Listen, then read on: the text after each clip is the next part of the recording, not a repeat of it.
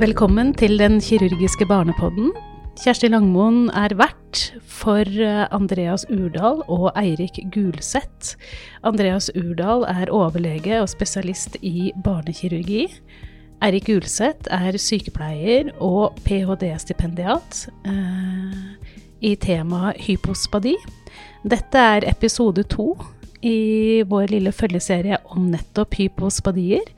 Og nå så skal vi snakke litt grann om det forskningsprosjektet som sprunget ut av miljøet fra Barnepost 2 på Rikshospitalet og Ullevål, hvor man holder på med nettopp hypospadikirurgi. Vi skal kanskje ta en bitteliten reprise på hva hypospadi Eirik, vil du forklare enkelt? Ja, nå var jo Andreas i forrige episode, så kom vi jo litt inn på, snakket jo Andreas mye om hva hypospadi da, og forekomst, årsak og behandling. Når jeg snakker med andre sykepleiere og andre der ute, så prøver jeg å si til de som ikke vet det, at hypospadi det en medfødt tilstand, hvor urinrørsåpningen munner ut et sted på undersiden av penis, et sted fra helt, altså enten på glans eller nedover penisskaftet eller helt ned ved penisrot, også skrot eller eventuelt ved pungen. Og så at det kan være også, i tillegg så kan det være en krumning av penis når den stiv, og en forhuds, skal vi kalle det en spaltet forhud da, som ikke sirkulær. Der kan nok Andreas også korrigere meg, men det prøver jeg i hvert fall å si når jeg møter, spesielt når jeg snakker med andre sykepleiere der ute. Og så viser vi jo gjerne noen enkle bilder da, for å illustrere. Det litt vanskelig her, har vi funnet ut. Det litt vanskelig på live lytteforum. Men det vi også snakket om i forrige episode var jo det at det veldig mange måter å utføre kirurgi på denne type tilstand, og at det har vært gjort ulikt gjennom årene. Vi har snakket om at det lite systematisk oppfølging av disse pasientene. Og vi vet at det jo bare gutter, selvfølgelig. Og så vet vi at dere to har et engasjement for gruppa, og et ønske om å bedre tilbudet, og kanskje systematisere oppfølgingen mer. Og da har dere rett og slett satt i gang et forskningsprosjekt, om hypospadi. Vil dere si noe om hvordan dette studiet tok form? Ja, skal jeg begynne litt da? Ja, du kan godt det. Ja. Det var jo, som vi sa i forrige episode, kom kort inn på dette med, hvor Andreas hadde internundervisning for oss sykepleiere på avdelingen, hvor i forhold til at han fikk du fikk en del henvisninger fra lokalt, angående en del eldre gutter da, som hadde vært operert i barndom, som hadde en del, hadde utfordringer og spørsmål, og som kom inn til Andreas på poliklinikk, og hvor du var veldig tydelig på at her trengs en kanskje, vi må få en oversikt over de, eller noen må kanskje kontaktes eller kalles inn spesielt på ungdomsalder da. Det litt sånn, det vel min bakgrunn også fra voksenurologien, som også spilte en del rolle der, med den overgangen fra barn til voksen, hvilken oppfølging har de da, og for det skjer mye med kroppen når man kommer i pubertet, og ikke bare kroppslig sett, men også mentalt sett, og hva skal vi, hvilke råd skal vi gi, hva vet vi egentlig om disse barna eller ungdommene da, når de kommer over i den perioden der. Så det var litt viktig, og det jo flott at Eirik var engasjert og ville være med og å gjøre dette prosjektet. Da. Så det har vi jobbet en del sammen. Så en av tingene dere rett og slett gjorde var å starte opp en ungdomspoliklinikk. Fortell litt om det. Ja, den ungdomspoliklinikken, det var jo, vi satt jo oss i kjølvannet av det vi snakket om nå, da, som Andreas og jeg var inne på, så satt vi oss ned i en arbeidsgruppe med flere av overlegene ved barnekirurgen, og meg blant annet, og noen andre kloke hoder, og begynte å forme, for det jo en lang prosess. Hvordan skal vi gjøre dette på en veldig god faglig måte og ivareta pasientene godt, og også få mest mulig kunnskap da, når vi først setter det i gang. Og da var en av de tingene vi kom fram til i fellesskap, var å starte en ungdomspoliklinikk for 16 år gamle gutter, som Andreas var inne på her i forrige episode, at vi måtte på en måte bli enige om hvilket tidspunkt det best å innkalle guttene til en kontroll, en klinisk kontroll med spesialist, og spørsmål om de ville være med på å svare på våre spørsmål da, i dette forskningsprosjektet. Og da var det, som Andreas var inne på, det her med at det var en fordel at man hadde kanskje vært igjennom, i hvert fall kommet i pubertet, og vært igjennom kanskje mestparten, eller i hvert fall mye av puberteten, hvor det skjer mye i kroppen, hvor den vokser og ting utvikler seg. Ja, det jo på en måte ren sånn kirurgisk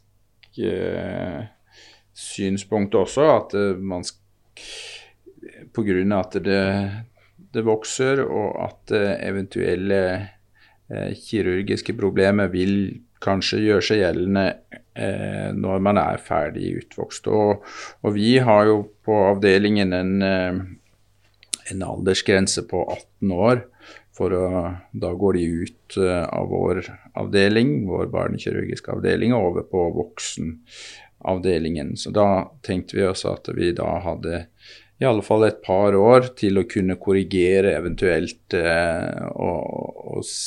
eventuelle problemer. Samt at vi også snakket med psykologer og psykiatere, hvor vi fikk en anbefaling om når man egentlig skulle snakke med pasienter om sine bekymringer i forhold til dette. Og da var vel egentlig deres tanke at man godt kunne snakke om det litt før også, men det på en måte en avveining av ulemper og fordeler med hensyn på både ta opp det med bekymringer og det å kunne rette på ting rent kirurgisk. Så vi falt ned da på 16 år gamle gutter som var de vi ville snakke om. Og jeg merker jo det også at det en stor trygghet for foreldre som kommer med sine barn som skal til operasjon, og også i oppfølgingen etterpå, at man kan si det at disse barna vil få en oppfølging senere med en kontroll kanskje rundt i 16 års alder, hvor de også kan snakke litt fritt uten at foreldre til stede og kunne ta opp sine ting. Så jeg tror det et behov også blant foreldre. Men selvfølgelig mest dette rettet mot ungdommer og barn. Ja, fordi dere har jo kartlagt noen selvrapporterte data. Hva de dataene om? Nei, altså da var vi jo også i den samme arbeidsgruppa hvor vi diskuterte det. Nå kom Andreas inn på dette her med i tillegg til at de var til en klinisk undersøkelse hos han som spesialist i barnekirurgi, så de som ønsket, det var jo frivillig selvsagt, og i tillegg være med i forskningen og svare på våre spørsmål. Og da det jo mange måter å gjøre det på da, for å få tak i viktige data, så vi måtte jo gå i litteraturen og se hva har andre gjort, også innenfor andre fagområder også, og knyttet til andre typer kirurgi. Hva viktig? Hva kan vi spørre ungdommene om? Så det vi så til da, at det viktig å spørre de om hva de synes om egen penis utseende, rett og slett helt konkret om det. Vi undersøkte også, stilte en god del spørsmål om seksuell helse, funksjon og helse, og vi hadde gode spørreskjemaer som brukt mye, som en sånn avkryssning på sosial funksjon, mental helse og livskvalitet da, generelt sett. Men vi hadde jo, når det gjaldt seksuell helse, og det her rundt penis utseende, så valgte vi faktisk å ha det i en samtaleform, altså en strukturert samtaleform, da var det jeg da, som satt og snakket med dem stilte de konkrete spørsmål med ja, nei, usikker, og så hadde de mulighet til å utdype hvis de lurte på noe mer. Men det var også avkryssning der, men det ble jo sånn at samtalene kunne da utvide seg og bli lange hvis det var møtte jo, ungdom jo forskjellig. Det var noen som hadde mange spørsmål og hadde tenkt på en god del ting, og ja, kanskje noen var litt bekymret, mens andre bare hadde behov for mer informasjon. Så disse samtalene kunne jo vare fra 20 minutter, hvis vi bare krysset av på spørsmålene, til 1,5 time. Hvis det var noen som hadde masse tanker og spørsmål rundt det her da. Så det var en veldig god opplevelse å kunne møte ungdommene og snakke med dem om dette her, og ha mulighet til å kunne svare på spørsmål dersom de hadde noen spørsmål. Uten at vi prøvde liksom vi ville jo ikke problematisere dette her heller mer enn, for det jo på en måte, dette friske gutter. Ja. Det viktig å si da, det jo friske gutter som kommer inn. Som lever helt normale liv, men som kanskje ikke som klar over stort sett alle at de ble operert når de var små på penis, og kanskje ikke har snakket noe særlig om det siden de var små barn med foreldrene. For det jo litt flaut. Det det helt klinkende klart, og det merker man jo, altså det helt vanlig.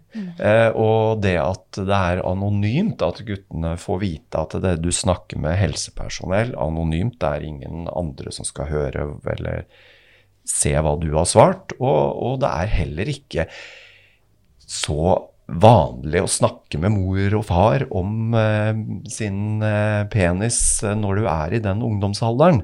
Det kan man vel slå fast. Eller i det hele tatt. Eller i det hele tatt, ja.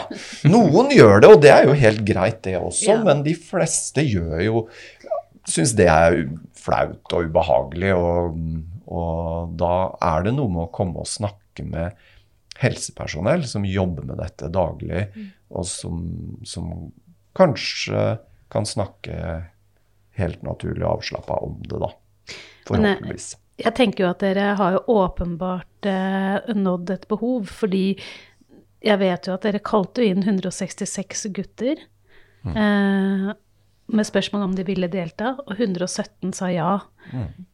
Det avdekker at disse guttene har behov for å snakke med noen om dette. Ja. Fortell litt mer da, Eirik. Hvordan gikk dere videre i studien? Ja, altså det som kanskje vi begynte jo denne ungdomspoliklinikken det tar jo tid da, så vi begynte vel i 2019. Ja, nå må jeg faktisk skru klokka tilbake, eller om det var 2020, men vi har i alle fall det har jo tatt en god stund med å innkalle og snakke med alle guttene som hadde mulighet til å komme. Men punkt så må du, i all forskning da, så må du på en måte stanse det vi kaller en inklusjon da, eller en hva et bedre ord, altså en deltagelsesprosess i et forskningsprosjekt, hvor mange skal være med, eller en gang så må vi slutte med å ta med guttene inn til undersøkelse og samtale. Og det gjorde vi jo når vi da, etter at vi hadde kalt inn 166 gutter, som du sa, og det var 117 som ble med.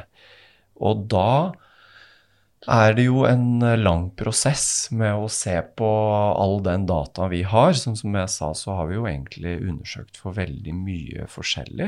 Og i tillegg til at vi spurte guttene og de fylte ut disse skjemaene, og de ble stilt spørsmål, så fikk vi også foreldrene, eller den foreldren som deltok, til å fylle ut noen spørreskjemaer. Så vi sitter jo med veldig mye data nå, som vi skal jobbe med. Vi har jo noe data, klart, men det også mye som gjenstår. Men så tenker jeg det jo litt viktig også å si da, en ting, hvis jeg kan skyte inn nå som jeg prater, jo at det var jo veldig tidlig etablert for oss å kunne liksom, hvis vi skal, vi ønsker å vite hvordan har disse guttene det, ikke sant, på alle disse områdene. Og har de det bra, og de fornøyd, og så videre. Så må vi jo sammenligne med noen. Og hvem skal vi sammenligne med? Jo, vi må sammenligne med gutter som ikke har operert for dette.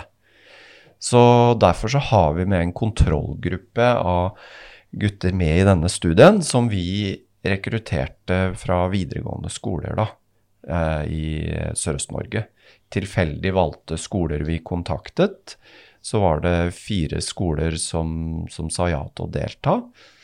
Og der kom jeg i kontakt med skoleledelsen, som da sendte meg ut til tilfeldige klasser på skolen.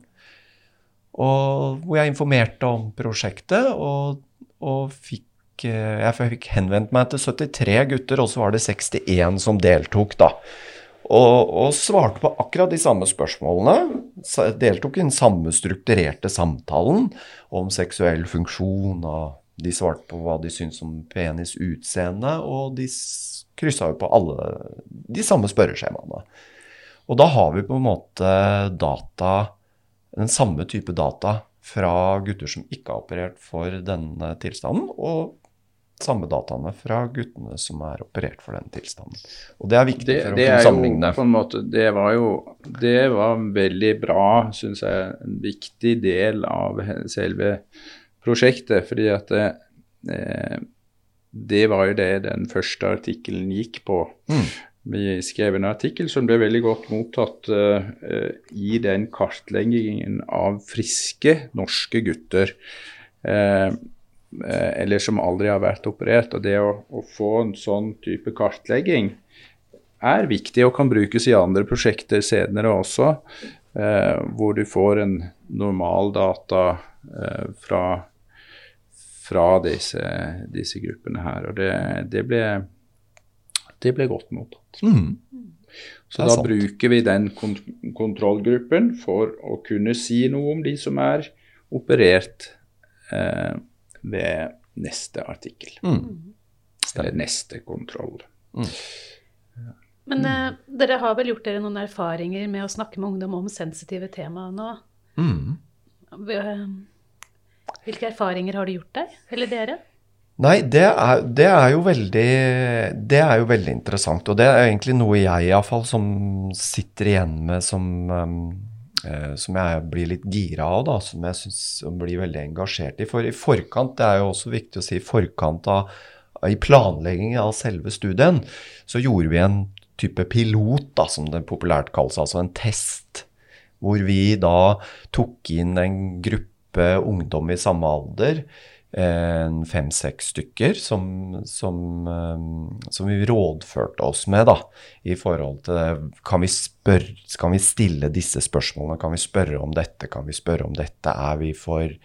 Spør vi for inngående om seksualitet og så videre, ikke sant? Som vi veldig redd. Vi voksne jeg også som en voksen middelalderen mann blir jo litt redd for at jeg vil jo ikke tråkke noen på tærne. Du vil stille de rette spørsmålene, og ikke provosere eller bli for nærgående. Men det viser seg jo at det jo det vi kanskje helsepersonell litt dårlig på når det gjelder ungdom. Og det jo ungdomsrådet ved OS har jo vært veldig tydelig på det. Veldig. Vi må, ikke sant, vi helsepersonell må være flinkere når vi møter ungdom på sykehus og stille spørsmål.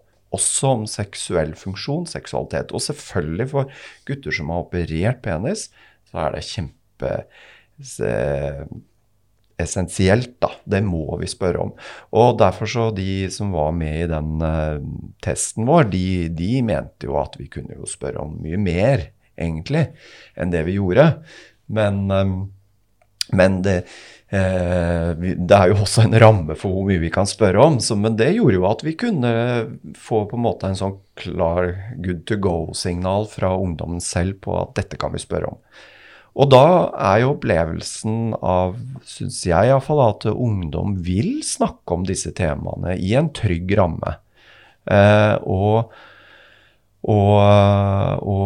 så selvfølgelig, alle jo forskjellige, og det jo 16-åringer, det jo stort forskjell i individuelle forskjeller. Noen ikke så glad i prate, andre prater mye. Sånn det. Men at alle svarte på at alle synes det var greit å svare på spørsmålet. Stort sett så synes i alle fall 98% synes det var greit. Og selvfølgelig så skal man være lydhør for de som ikke ønsker å svare på et spørsmål. Da det helt greit også.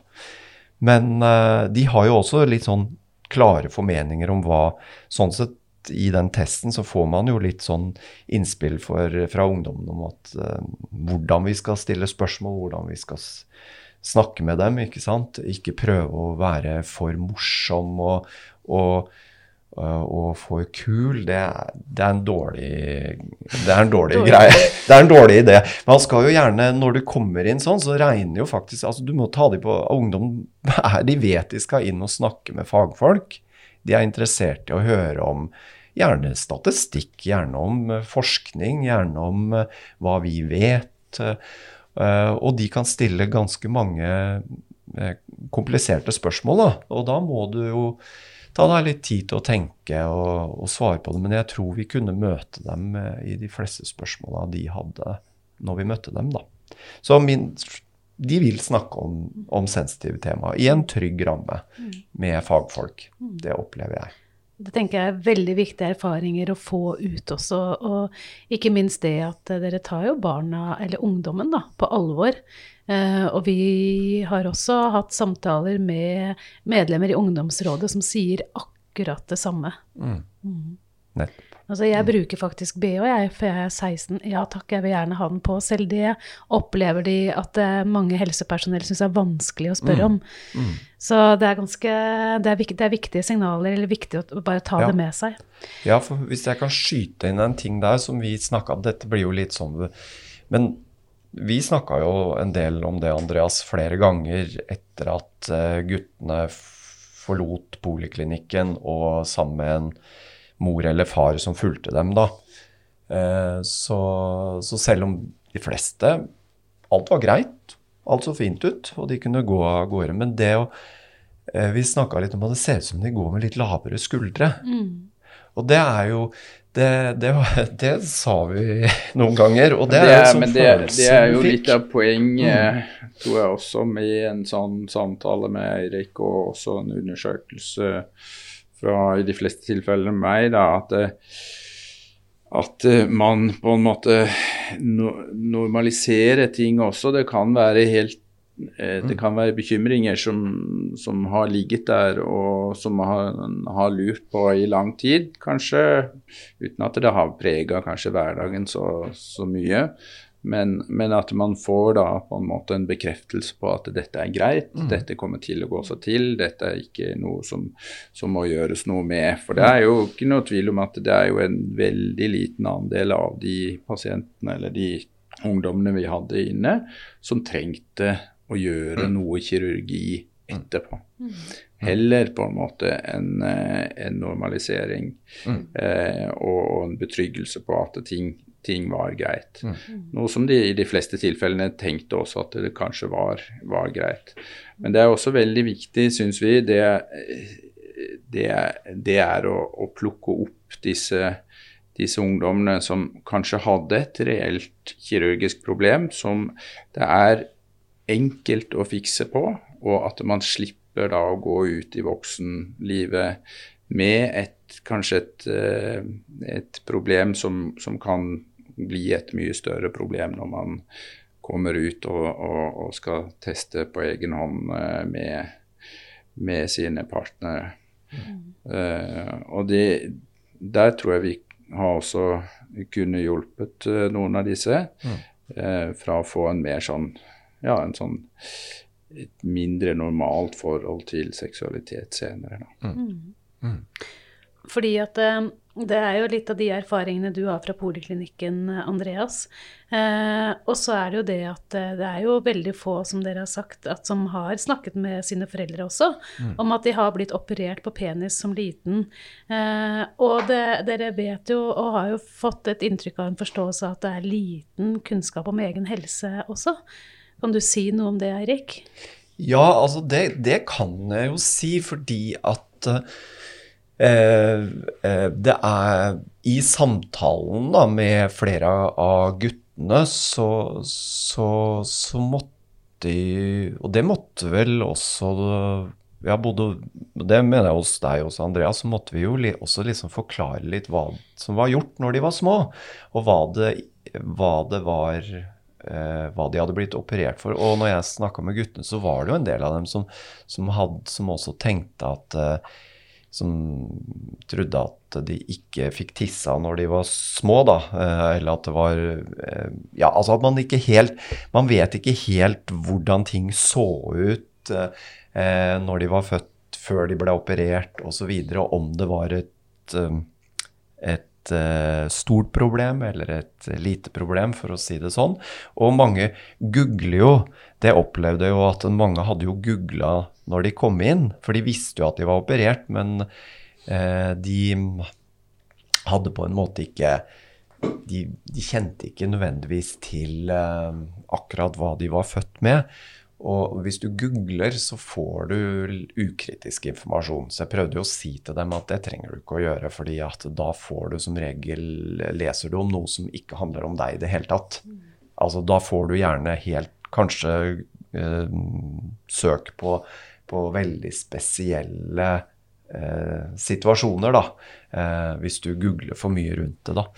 Men, og foreldrene, noen av de sa jo det at nei, han ble operert som liten, og så var alt, og så var det kanskje til kontroll ved 1- og 2-årsalder, og så har man egentlig ikke tenkt så mye på det, og tenkt at nei, da var det jo i orden, og alt var fint da, så da har de egentlig ikke tenkt at det skal, de har enten kanskje bare glemt det nesten, fordi livet går videre og friske gutter, og så det noen som kanskje ikke vil ta det opp med guttene etter hvert som de blir større, fordi vi jo liksom ikke påføre dem noe. Det jo for så vidt greit det at man glemmer det i de aller fleste tilfellene, tenker jeg. Og det jo kanskje det beste da, hvis man ikke tenker noe videre på det. Men noen viste seg da, eller det hadde vi vel inntrykk av i forkant også, at det var en del, det var litt sånn bekymringer der, og det med også, jeg tror kanskje noe av det viktigste vi gjorde var jo å normalisere og si at dette greit, og dette vil ikke gi noe problemer fremover i voksenlivet. Så det tror jeg var også viktig. Så det jo sånn, for ikke sant, som du sa der, Andreas, det var jo det vi la vekt på, fordi de fleste går det jo greit med og ser normal ut, hvis man skal bruke det begrepet da, som jeg ikke liker å bruke bestandig, var normalt.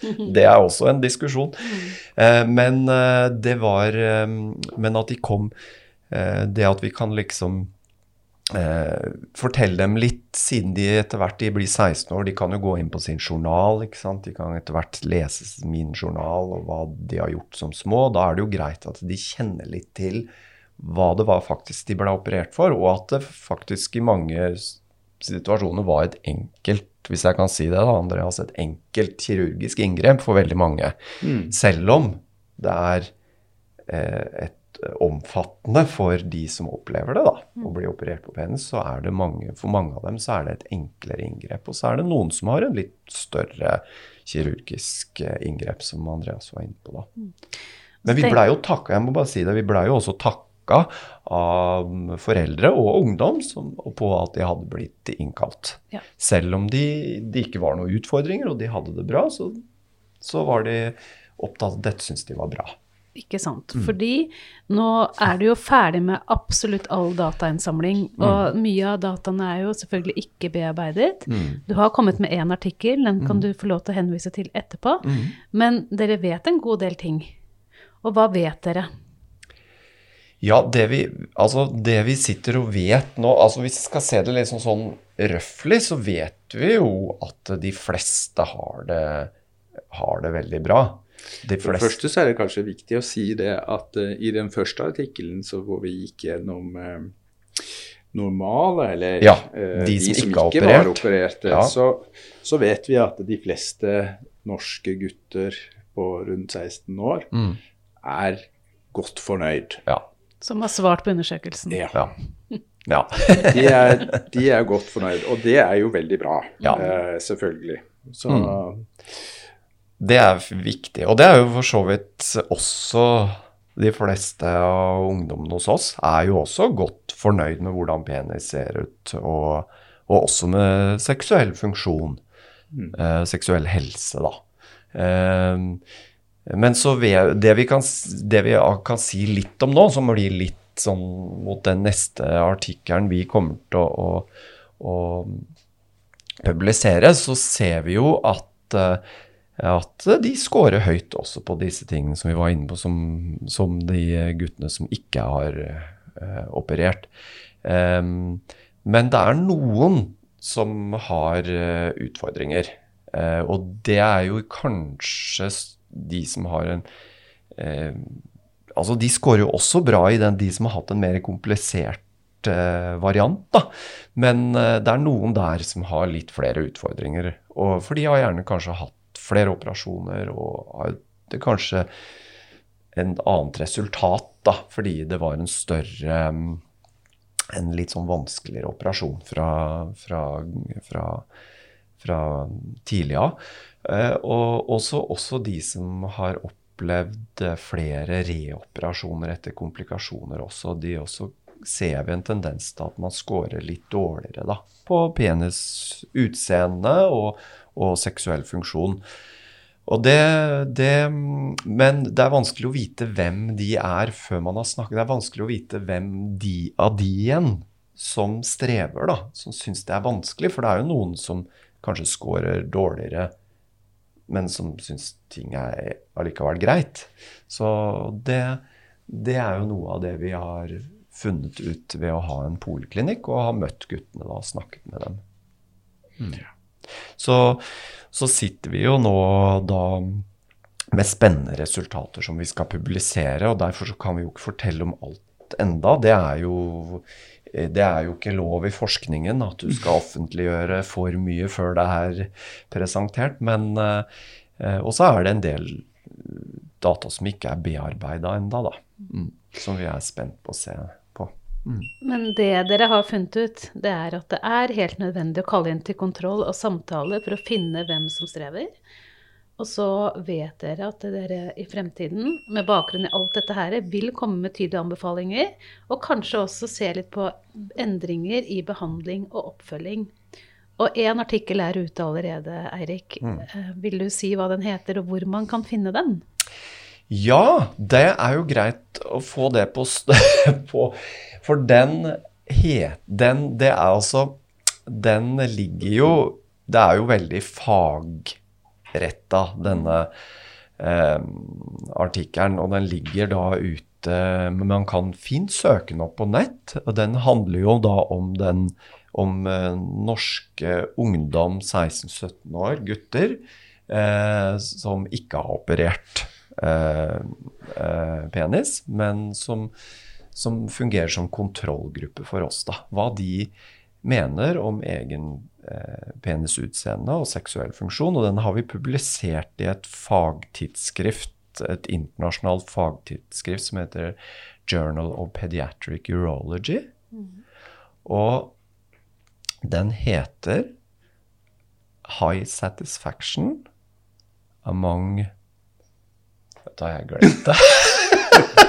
Sorry. Heldigvis for deg, Eirik, så legger vi da lenken til denne artiklen under podcasten, så dere som hører på podcasten kan gå ut av podcasten, så finner dere lenken i hva heter det? I notater, ja. Så det er veldig greit. Og så kan vi også lenke til den nye artiklen når den også kommer. Det kan vi gjøre. Fantastisk, fordi at det er noe med det der at det er så... Nå sitter jeg jo bare og tenker på neste artikkel og overskrift, og så da får du jernteppe. Ja, det er helt greit. Denne ble publisert, men jeg har det her da. Ja. High satisfaction on genital self-perception and sexual function in healthy Norwegian male adolescents. Da er det sagt. Da er det sagt. Og da er det sant. Da er det sagt. Og da tenker jeg at vi runder av her nå, og sier tusen takk til Eirik og Andreas, og ikke minst takk for engasjementet for en gruppe gutter som kanskje ikke har vært tildelt den oppmerksomhet de hadde trengt tidligere. Så dette blir veldig bra. Da runder vi av denne podcasten, og jeg sier på gjenhør til neste. Takk for meg. Takk skal du ha.